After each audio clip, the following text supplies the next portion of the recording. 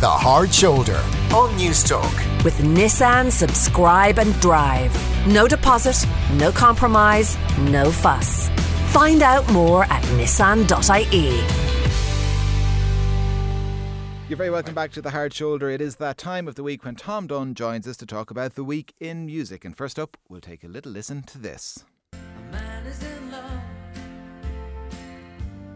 How did I hear? I heard him talk too much. Whenever you're near. Oh, Man Is In Love, of course, with the Waterboys. Why are we listening to that, Tom? Man playing drums on that is a man called Noel Bridgman. And he sadly passed away this week. Noel Bridgman, a much loved Irish musician, and the outpouring of genuine affection for him speaks volumes. People like Mike Scott, Mary Black, the Hot House Flowers, many people coming out and saying how much he meant, not just as a musician in their band, but also as a person. He seems to be an absolutely wonderful person. People talking about his passion and absolutely loving him. He started life in a band called Skid Row, which had Phil Lynott in it and Bruce Shields. I think Phil must have been 15 or 16 in that band. And Skid Row signed a deal, went to London, had a short career there. Then he came back, played in Granny's Intentions. And thereafter he became kind of like a musician for hire and played to people like Christy Moore and the Waterboys and Sharon Shannon, Steve Earle, Van Morrison, The Corrs, Paul Brady, Jackson Browne, pretty much everybody. And there's a lovely little clip of him going around called Noel in His Shed, where he talks about this point in his life where he decided he hadn't really paid his dues drumming wise. He hadn't really worked hard enough at it, he felt. So he went off the shed, soundproofed the shed, and started spending all day out there simply practicing drumming quite like late in his life, well into his 30s, probably touching his 40s, and just saying that he hadn't really mastered it properly and he wanted to put the work in. So, but he talked about his love for it.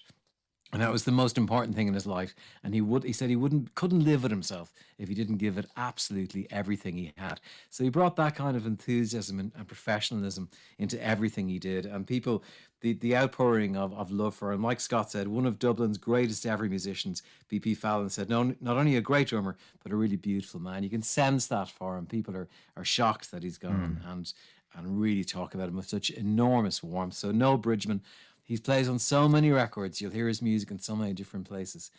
He'll be remembered forever, and warmly so. Yeah, Noel Bridgman, rest in peace. Let's take a listen to some of your album of the week.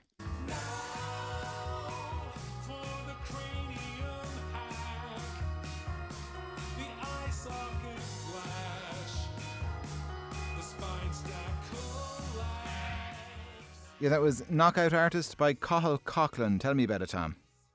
Well, I know you're raving about Elton John during your show, but he is my Elton John, Cathal Coughlan. You know, he's my genius. It's Elton John's birthday today. It's why we were raving a little bit about him earlier. Yes.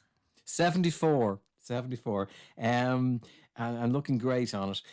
Fantastic head of hair. But Cathal Coughlan, right, for me, he's one of the geniuses of this world. And I was thinking about him this week. John Grant has a new single out. John Grant's a great artist. When we go back to normal, John would play Olympia-sized venues the world over.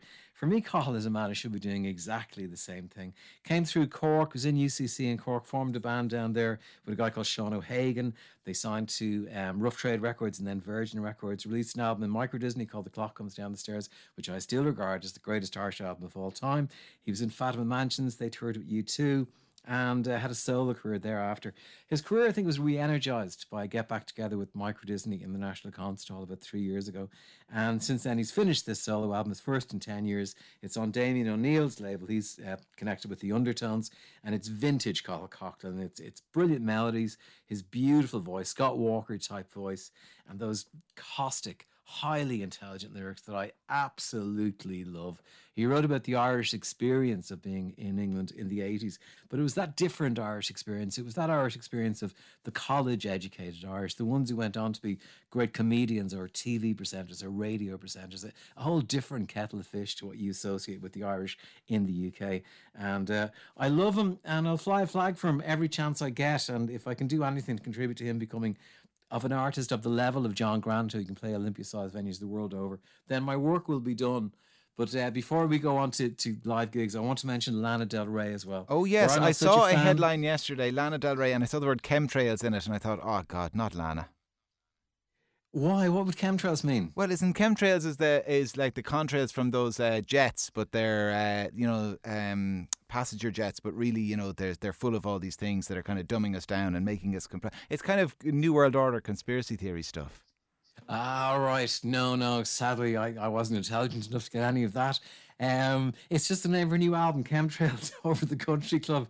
And I just wanted to say, because I didn't want to ignore her in the week of its release, since video games, I think she has emerged as a really gifted songwriter. Her lyrics are brilliant and the songs are great, and they draw you into this wonderful world that she paints a picture of. Springsteen's on record as saying he thinks she's one of the best American songwriters, and I would agree completely. Although I will say she is a magpie and a thief.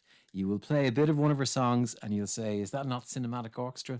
And you'll play a little bit of one of her other songs and say, is that not U2's One? She just does that thing where she delves in, she takes something very similar to what other people have, and then she writes her song kind of over it in a way, but she does it brilliantly, and I'm a huge fan of it. I don't think it takes away from either the original or her own work. They're both great. All right, okay. Read into that what you will. Controversial, I know. Read into that what you yes. will, listener. Let's take a quick listen to this.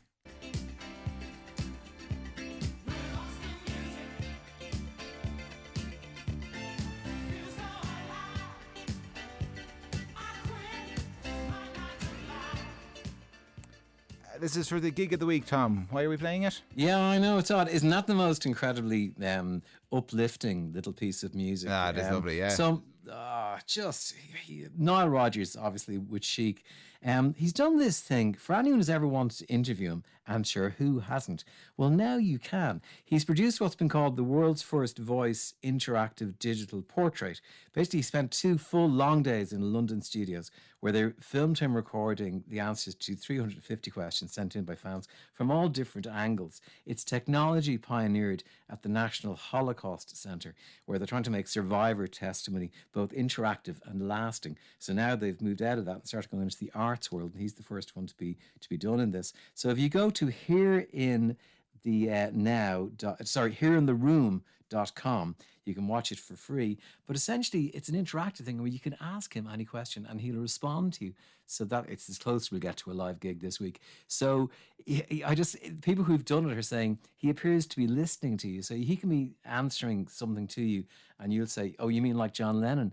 And he'll say, "Yeah, that's right, John Lennon." So I'd find that it would melt my head a little bit. Because he's answered so many questions when they filmed it. They reckon they've covered almost everything that he could be asked. Almost everything. Wow. I think this is a brilliant thing, because I'm a huge fan of Elvis Costello, but I'm quite nervous interviewing him because he gets quite testy if you ask him questions that he feels he's answered already, and he will refer people to the internet. "Oh, I've answered that already. Why don't you just look up the answer on the internet?" Which, it'd make you feel a bit terrified. Yeah. But this is getting over all that. This is like, do it once and for all, and they'll be there forever. And I think in 100 years' time, people will be able to look back on these geniuses of our century and talk to them and ask them whatever they want. Yeah. Yeah, Niall, what's Amazing. your second favourite colour? Like really important questions like this. Yeah, Something Happens gigs. Have you been to many of them now? It's great. All right. Before I let you go then, Tom, what's your tip of the week? Yeah, this week is the first anniversary of Tim's listening parties. I don't know how much you know about this, but Tim Burgess from The Charlatans about a few years ago had an idea to ask his hundreds of thousands of Twitter followers to put on one of their albums at 9 o'clock, all do it at the same time, and then he would tweet out answers if you asked him about the album. So when COVID kicked in, he thought, let's do it with somebody else's album. So they picked Franz Ferdinand the first night, and Franz Ferdinand said, "We'll answer questions from 9 o'clock tonight. Listen to the album, put it on now." It was a huge hit. A year later, they've done over 730 albums. The listening parties are huge. Paul McCartney has done one with them at this point, and there's going to be a book about it coming out before Christmas, I think. Somebody said of them, when all this is over and we're free to go out again, it'll be worth staying in for Tim's listening parties. They're that good. And this weekend he's doing 2 Ramones albums on Saturday night at 6 p.m. Says a lot that you can fit in 2 Ramones albums in 1 hour. Also, little bit of breaking news. Glastonbury have applied for permission to do a two-day gig in September. They're all the details we have at the moment, but they had some other slot for a gig that also happens on the grounds. So something in Glastonbury in September. Watch this space. Wow, a bit of normality. Hey, before I let you go, you mentioned Elton John. Have you got a favourite track? I'd probably go one of the early stuff, anything like Daniel or Rocket Man. I think the early 70s, that partnership with Daniel Topin was as close to Lennon McCartney as we got in the early 70s. It was sensational.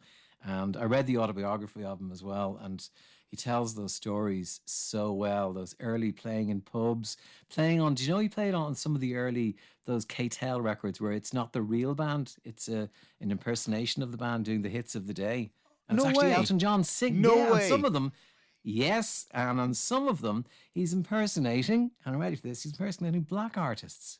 He is not. Singing. No way. So you would have got Yes. these like these knockoff, not knockoffs, but the like as in someone else Yeah. singing a version of the song, black artist, some And it's- Motown artist, and it turns out all these years later, Elton John was doing it. Elton John. Amazing. Yes. That is Isn't brilliant. it? That's a great little tidbit. Tom, thanks a million. You're welcome. All right, we'll talk to you again same time next week. Tom Dunn there.